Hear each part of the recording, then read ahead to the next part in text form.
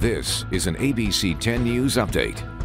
Hello everyone, I'm Aaron Dickens with this 10 News Update. We are learning more about the Chinese surveillance balloon. It was shot down less than 24 hours ago by the U.S. military.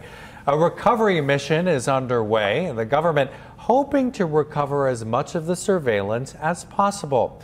Now, this happened about 60 to 65,000 feet above the Atlantic Ocean off the coast of the Carolinas.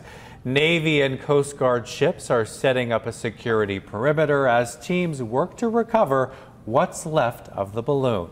And the Pacific Surfliner is now taking uninterrupted trips between Oceanside and Orange County. This weekend, services started up again after being suspended since September of last year. The services stopped out of an abundance of caution after officials noticed movement of the tracks. The train service is anticipated to be fully restored by the end of the month, taking trips all the way to the Bay Area. Thousands of Friar Faithful packing Petco Park for the unofficial start of the Padres season. The park was packed to the brim with people all day for the Fan Fest. We were out there live yesterday, and Padres fans got to go on the field and meet and greet with their favorite players.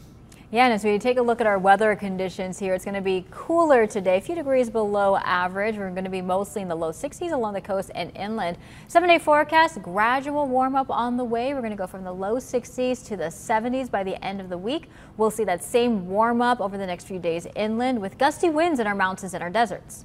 For the latest news, weather, and traffic, go to 10news.com. Aaron Dickens, 10 News.